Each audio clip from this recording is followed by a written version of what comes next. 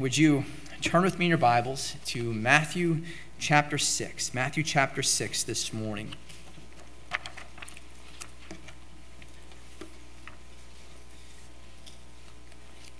Matthew chapter 6. We have been discussing the importance of prayer for several weeks now. And as we are closing out our series on prayer, I want to share with you one final thought. I've referenced this book several times over the course of this series, and it's Spurgeon's book entitled The Power of Prayer in the Believer's Life. And I want to mention one last quote from this book, and I hope we can continue to understand the importance of prayer, and that prayer really only becomes true and effective once we are saved. Listen to what Spurgeon has to say. He says, "The prayers the Lord accepts are not the chantings of functionaries, the litanies of priests, or the devout tones of an organ. They must be the prayers of the saints.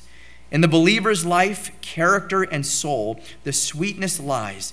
The acceptance comes not unless they are the prayers of the saints. And who are the saints? They are those whom the Lord has made holy by the power of his Spirit, whose nature he has purified, whom he has washed in the precious blood of Jesus, and so sanctified unto himself, whom he has filled with his Spirit, and so set apart to his worship. They love him, they praise him, they bow before him with solemn awe, they lift their whole souls up in adoring love to him. Their thoughts, desires, longings, confessions, pleadings, and praises are sweet to God. This is music to him, perfume to his heart, delight to his infinite mind, and pleasant to his sacred spirit. For God is spirit, and they that worship him must worship him in spirit and in truth. After no other fashion is a spiritual God to be worshipped." Now, you probably haven't thought of prayer as worship, but it really is. And this morning we come to the end of our study here in Matthew chapter 6 on the Lord's Prayer. And it's been a profitable study for me. I hope it's been one for yourself as well. But there's probably a lot more that can be said with regards to prayer. But I trust that what we've looked at so far and what we'll cover today will at least challenge us to have a more active and more efficient prayer life.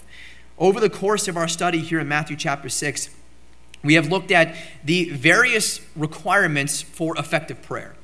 First, Jesus taught us how not to pray in Matthew 6, verses 5 through 8. He said we're not to pray like the hypocrites. We're not to pray like the heathen. We're not to pray so that others around us are taking notice of what we're doing and what we're saying. And we're not just to ramble on and on using vain repetition, thinking that we'll be more effective in our prayer with how many more words that we use in our prayers. Jesus then taught us how we ought to pray by first acknowledging who it is that we're praying to in Matthew chapter 6 and verse number 9. He reminded us that as believers, God is our heavenly Father. However, his throne is in heaven, and he is a holy and a perfect God. Jesus then taught us in verse number 10 that God is the one who is in control of everything, and that it is his will that we need to be praying for to be done here on earth. In verse 11, Jesus said that we ought to ask him for his continued hand of blessing to be upon us, to give us our daily bread. And then in verse number 12, Jesus taught about the need to be praying for forgiveness, both for ourselves as well as for those that we need to forgive. And so with your Bibles open, would you follow along as I read the entire Lord's Prayer, Matthew 6, verses 9 through 13, and then we'll come back and focus just on verse number 13 as we close out this series. And I've titled this message this morning, Deliver Us from Evil. Deliver Us from Evil. Notice what the Bible says in Matthew chapter 6, verses 9 through 13. "After this manner, therefore, pray ye. Our Father which art in heaven, hallowed be thy name. Thy kingdom come, thy will be done in earth as it is in heaven. Give us this day our daily bread, and forgive us our debts as we forgive our debtors. And lead us not into temptation, but deliver us from evil. For thine is the kingdom, and the power, and the glory forever. Amen." Now our text this morning is just one verse. And as we've been working our way through, we've been hitting one verse at a time. And so we come to the very last verse here at Matthew chapter 6, verse number 13. And you'll notice that we essentially end right back where we started. Verse 13 says, "And lead us not into temptation, but deliver us from evil. For thine is the kingdom, and the power, and the glory forever. Amen." We were reminded back in verse 9 and 10 that the Lord is in control, that it is his kingdom that we're seeking to accomplish here on earth. So we kind of start, and we kind of end where we started. And we end recognizing God for who he is. We end praising God for his kingdom. We end praising God for his omnipotent power. We end praising God for his glory. But before Jesus takes us there to close out and to praise God for who he is, and to praise God for his kingdom, and to praise God for his glory, he takes us to a much more difficult place. As a matter of fact, it can be almost a disturbing place that he takes us to at the beginning of verse number 13. You see, it's fairly easy to say that God is the God of all power. It's fairly easy to say that everything that is done here on earth is done for the glory of God. It's even fairly easy to say and to tell that God is the king and the ruler over everything. But what does that mean? What does it mean to say all those things? How does all of that play out in our day-to-day lives? When you get the promotion that you've been praying about, it's easy to see that God is in control. You've been praying about it, you asked God to work, and he gave it to you. When you see a miraculous healing take place, it's easy to see that God is in control. You were praying over it, whether it was for days, weeks, months, whatever it was, and God answered and brought the healing, whether to yourself or to a specific individual. It's easy to then see that God is in control. When you see things work out just the way you think they should, just the way you were asking for God to do it in prayer, it's easy to see that God is in control. But what about all the other things that make up our lives? Because our lives aren't just one good thing after another. Our lives are, at times, more bad things than good. What about all the bad things that we see? What about all the difficulties that we face? What about all the sicknesses that we pray about that we never end up seeing healing come? What about hurricanes and tornadoes and fires and floods and natural disasters of all kinds? What about those things? It's called the question of evil. It's a question that has caused so many people to stumble throughout history. How many of you have ever heard the name of Charles Templeton? Charles Templeton. 1, 2? Okay, there's 3, maybe a handful of people that have heard this name of Charles Templeton. And this man was one of the greatest evangelists of the 20th century. In the 1940s, Charles Templeton was credited with leading thousands of people to Christ. He planted a church in Toronto that grew exponentially. But he is probably known best for his relationship with another evangelist. You see, Charles Templeton was a very close friend with Billy Graham. He was even responsible for nominating Billy Graham to be the field evangelist for Youth for Christ. Both Charles Templeton and Billy Graham regularly spoke to thousands of people about Jesus. So why does everyone know who Billy Graham is, but why do only a handful of people know who Charles Templeton is? Because Charles Templeton's heart was like the stony ground mentioned in the parable of the soils in Matthew chapter 13, verses 20 to 21, where it says, "But he that received seed, which is the word of God, he that received the word of God into stony places, the same is he that heareth the word, and anon with joy receiveth it. Yet hath he not root in himself, but dureth for a while. For when tribulation or persecution ariseth because of the word, by and by he is offended." You see, the whole time that this man, Charles Templeton, was preaching to thousands, he was questioning God. He was questioning the reality of God. He was questioning whether salvation was real. And they say it began when he started to see the World War II newsreels about the Holocaust. He just couldn't understand. He just couldn't reconcile how God could be who he said he is and allow all the evil to exist, especially how horrific it was there during the days of the Holocaust. In 1996, he wrote a book about his rejection of Christianity, titled "Farewell to God."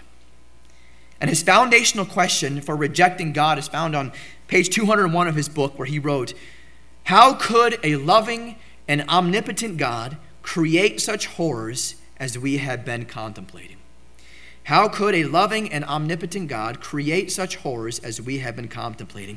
And see, the sad thing is that he is not alone in these views. When you talk to people about God, it won't be very long before someone confronts you with the question. There's one gigantic question that people like to always bring up when we talk about how good and loving and gracious God is. How can a loving God fill in the blank? How can a loving God allow so much evil to happen? How can a loving God allow so many children to be dying of hunger? How can a loving God allow whatever you can think of? And it's always evil that follows. It's always something bad that follows. How can a loving God allow this to happen? How can a loving God allow this to happen? If he's so loving, why are there people suffering? If he's so loving, why are there people hurting? If he's so loving, why are there so many people that are persecuted? And again, the end of that question is whatever you can imagine it to be.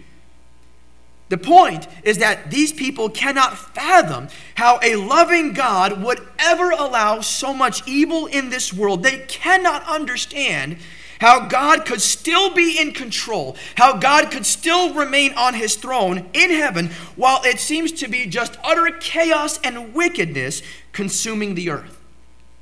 And the fact that things on earth are progressively getting worse just leads people to believe that God has lost control. If he ever had it to begin with, he's clearly lost control of his creation, and that we're just spiraling out of control down here on earth.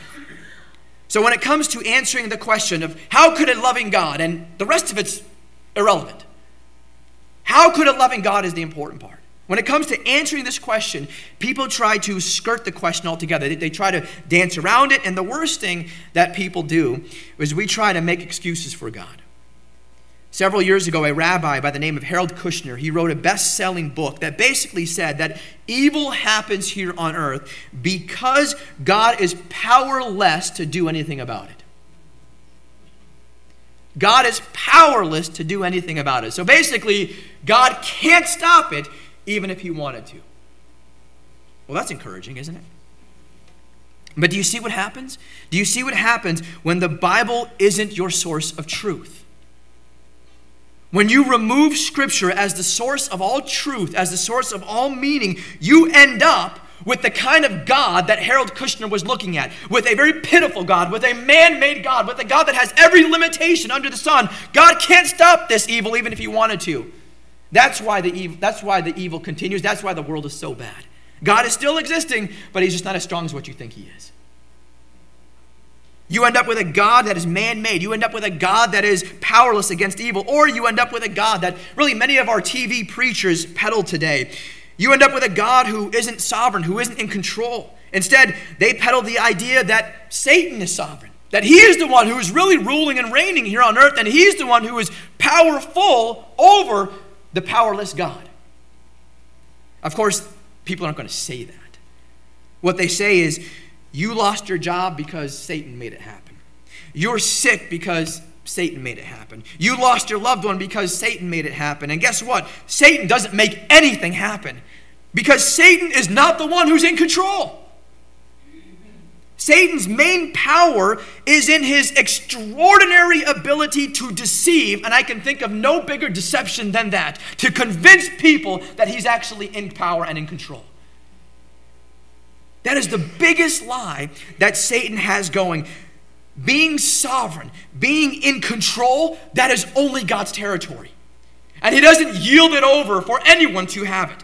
God is always in control. God is always sovereign. God is never helpless.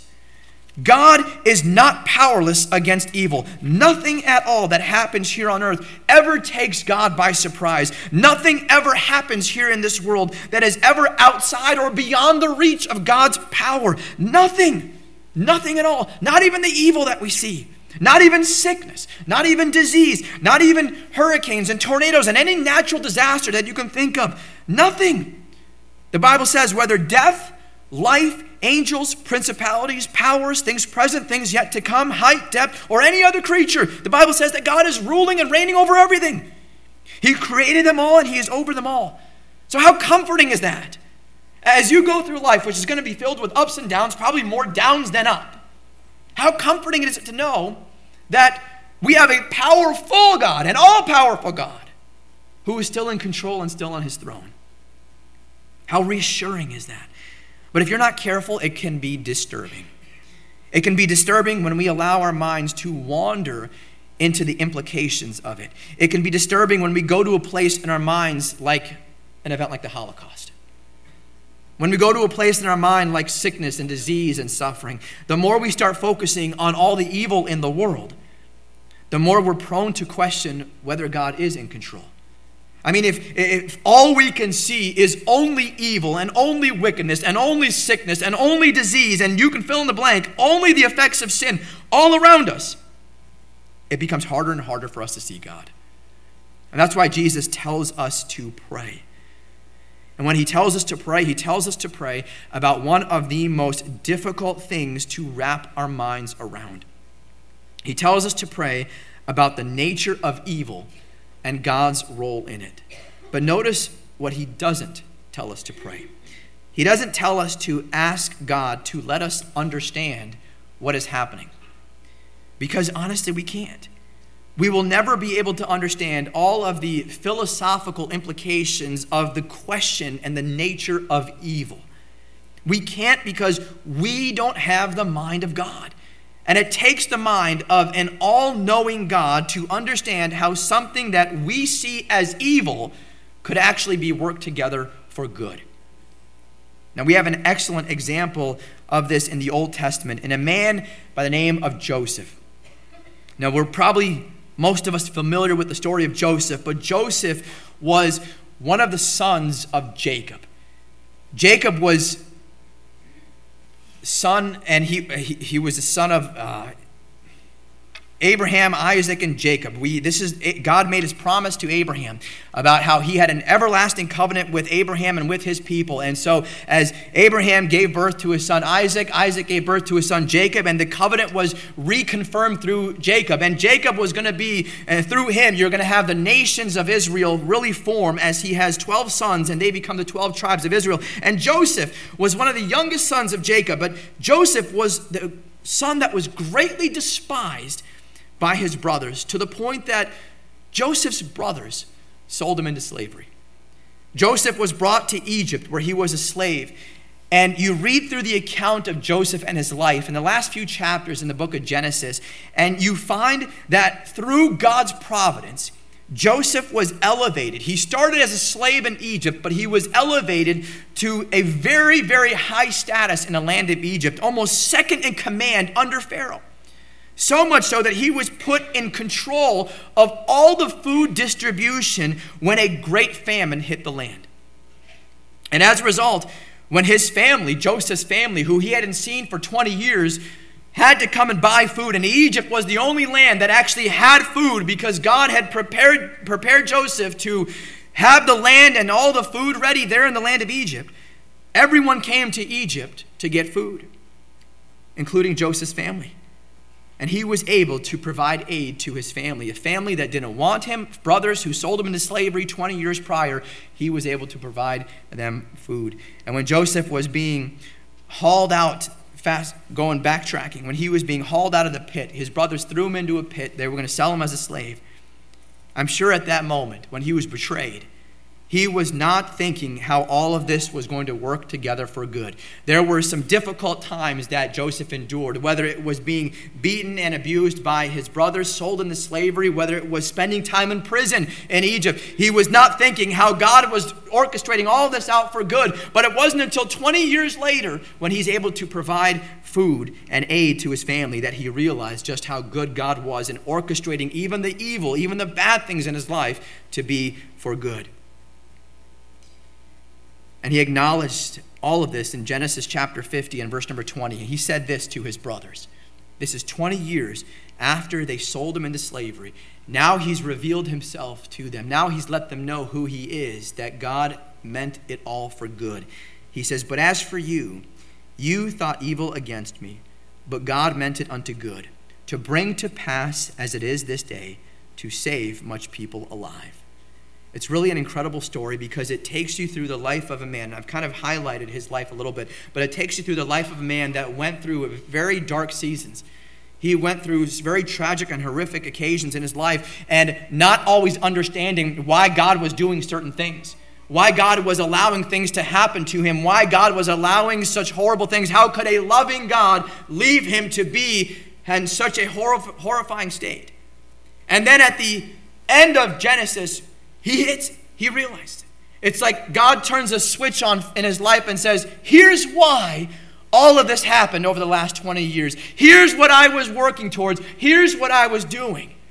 And he looks at his brothers and he says, it finally makes sense. God meant it for good. God meant it unto good. So that brings us back to what Jesus here in Matthew chapter 6 is telling us to pray. He doesn't tell us to pray so that we will understand everything. He says here in verse 13, pray, lead us not into temptation, but to deliver us from evil. He leaves us really with an unspoken. He leaves us with an unspoken understanding that he, God, is in control. And that's where you and I have to leave it as well. We understand that evil is the result of sin because that's what Scripture tells us. We also understand that if God is all-powerful, and he is, the Bible says he is, that he is not the author of sin, and the Bible says that he is not the author of sin, then sin only exists because God allows it to. So the question is, why does God allow sin to exist?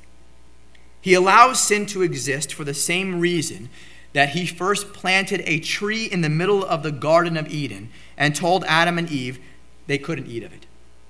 He planted that tree and he made the rule as a test. If there had been no test, could Adam really have proved his love for God? No, he couldn't have proven his love for God. But we know that Adam failed that test, right? We don't read the first couple chapters of Genesis and read about Adam and Eve who obeyed God and never ate of the tree of the knowledge of good and evil. We read about them disobeying God. We read about them listening to the words of the serpent and taking of the fruit that was pleasant to the eyes and being condemned from that point forward. They failed the test. So the test wasn't really there for Adam to prove his love for God, then was it? The test was really there so that God could prove his love for Adam. It was there for God to prove his love, not just for Adam, but for all mankind through the atoning work of Jesus Christ on the cross. It was not God's desire for Adam to fail that test. God didn't cause Adam to fail that test. Adam believed the lie of Satan and he failed the test on his own. But God ordained that his glory would be manifested and magnified through Adam's willful sin.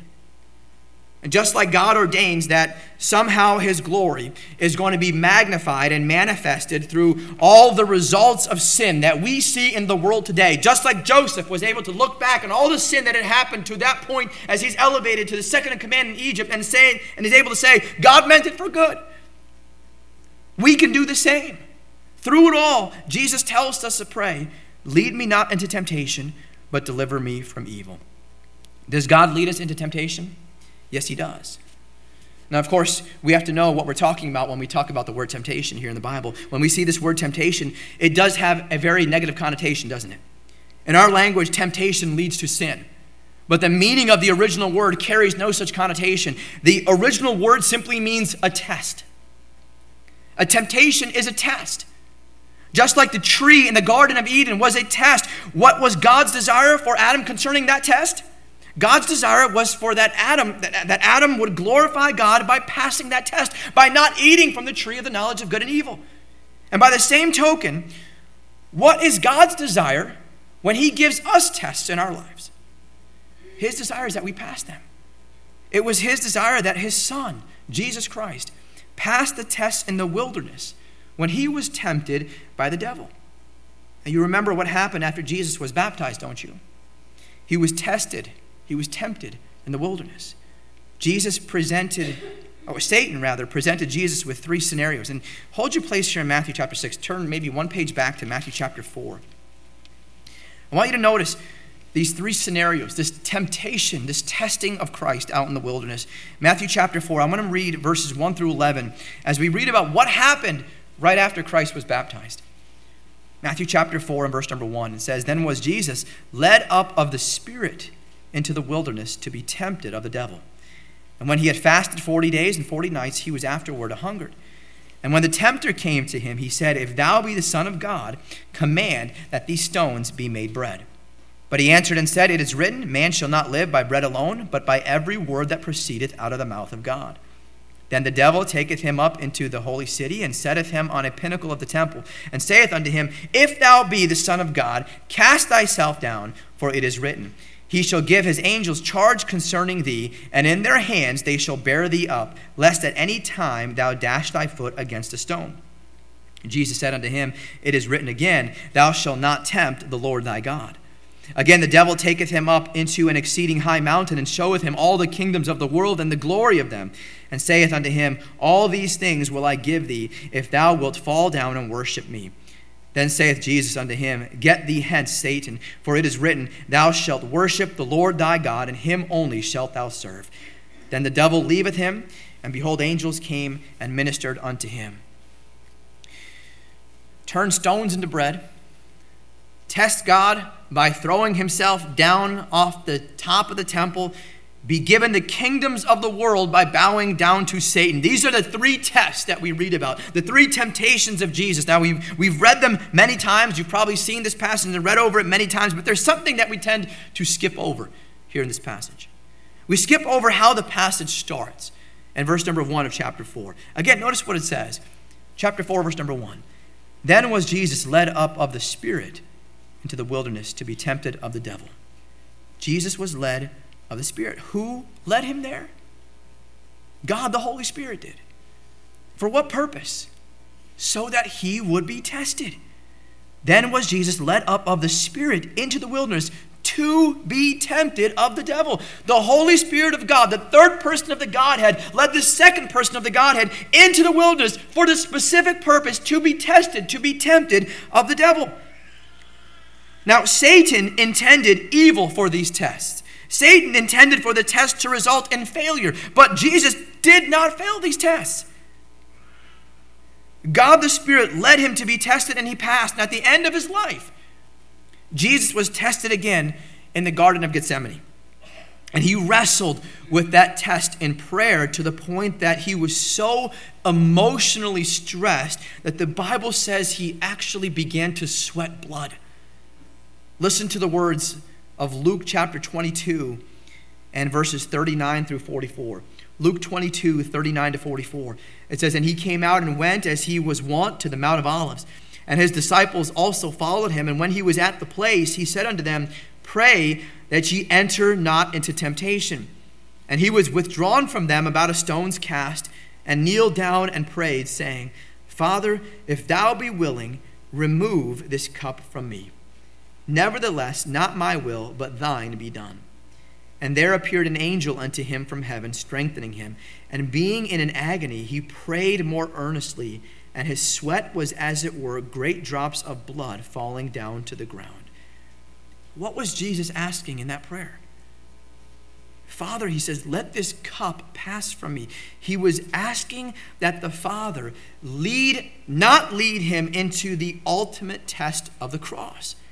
But at the same time, he knew that was specifically why he was sent to earth in the first place. He was sent to be tested with that ultimate test being the cross. He was sent to give God the ultimate glory by passing that test. And in order to pass that test, he had to take it.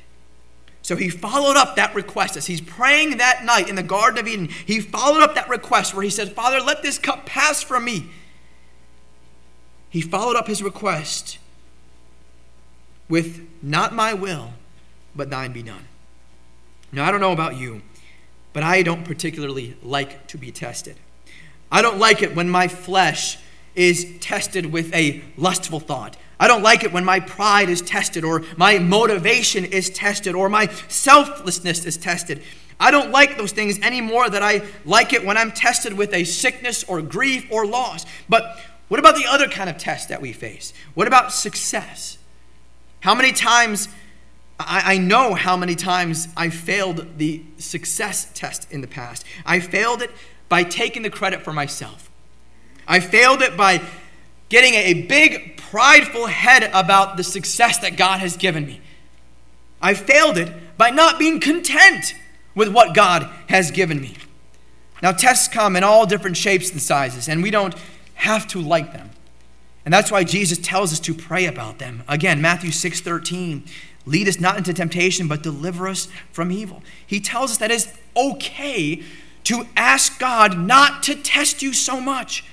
And I think it's especially appropriate when you're dealing with a particular besetting sin. If you have a gossiping problem that you just can't seem to get under control, pray about it. Pray about it. Don't just tell yourself, well, I'll be better next time. So next time someone comes and I've got something incredible, you're never going to believe what so-and-so just said. You're not going to think, hey, no, not for me. No, you just perk up. Please tell me. You're not going to be better next time. You never will.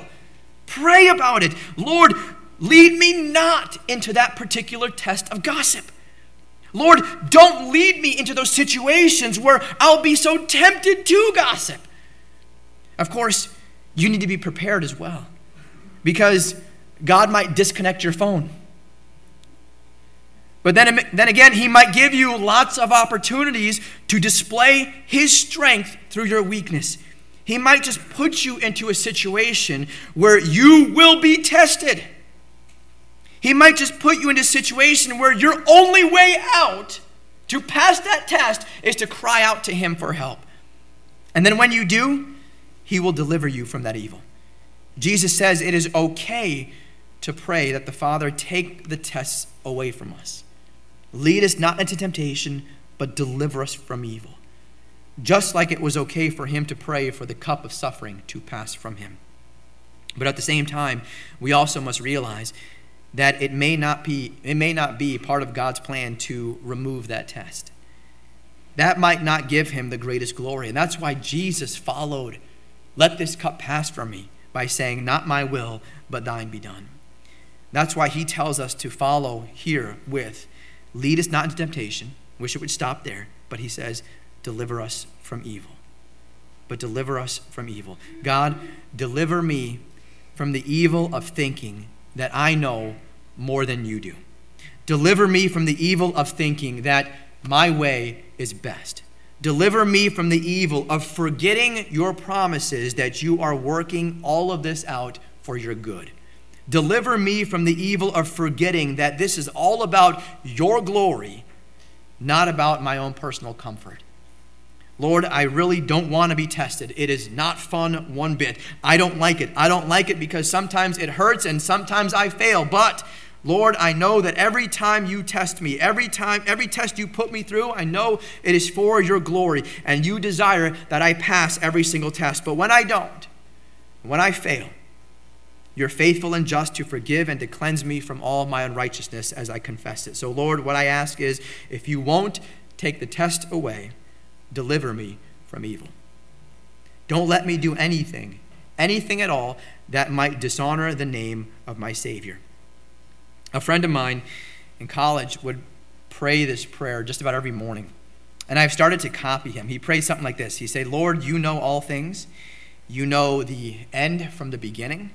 You know what this day holds for me. If I'm going to do something today that will bring shame to my family, to my church, or to the name of Christ, take me now before it happens. You know what he's saying there? God, deliver me from evil. Deliver me from evil. Lead us not into temptation, but deliver us from evil.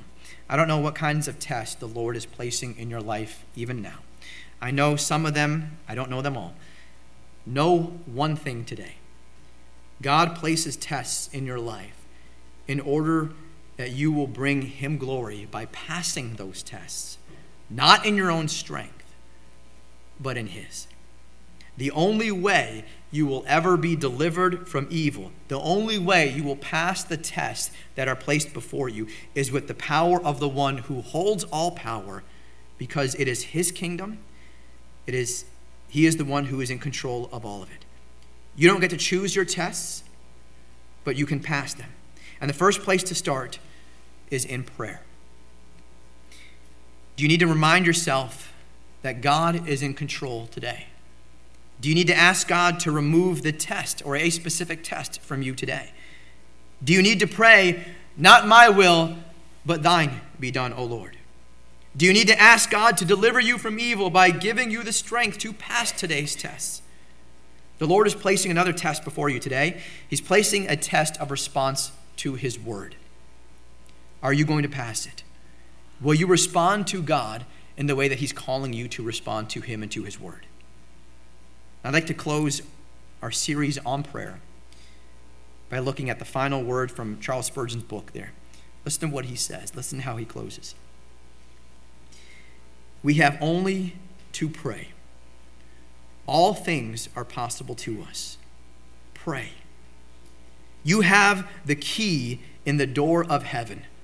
Keep it there and turn it till the gate shall open. Pray, for prayer holds the chain that binds the old dragon. Prayer can hold fast and restrain even Satan himself. Pray. God girds you with omnipotence if you know how to pray. May we not fail here, but may the Spirit of God strengthen us, and to God shall be the glory forever and ever. Would you bow with me in prayer? Heavenly Father, what else could we say with regards to how important prayer is and should be in our lives? Lord, as we've taken some time to look at each of the verses here in what is often known as the Lord's Prayer, your instructions on how to pray, Lord, we've gathered some insight. We've hit some good points as to how we can know what true and effective prayer should look like. And I pray, Lord, I ask for your help in this because, Lord, I know I struggle as much as anyone else. Lord, we all need your help. We all need your help in 1, 2, 3, 4 different areas, possibly, Lord, when it comes to praying the right way. Lord, I ask that you would help us in the various tests that we will face in life, that you would, Lord, remove the tests or give us the strength to pass them, delivering us from evil in the meantime.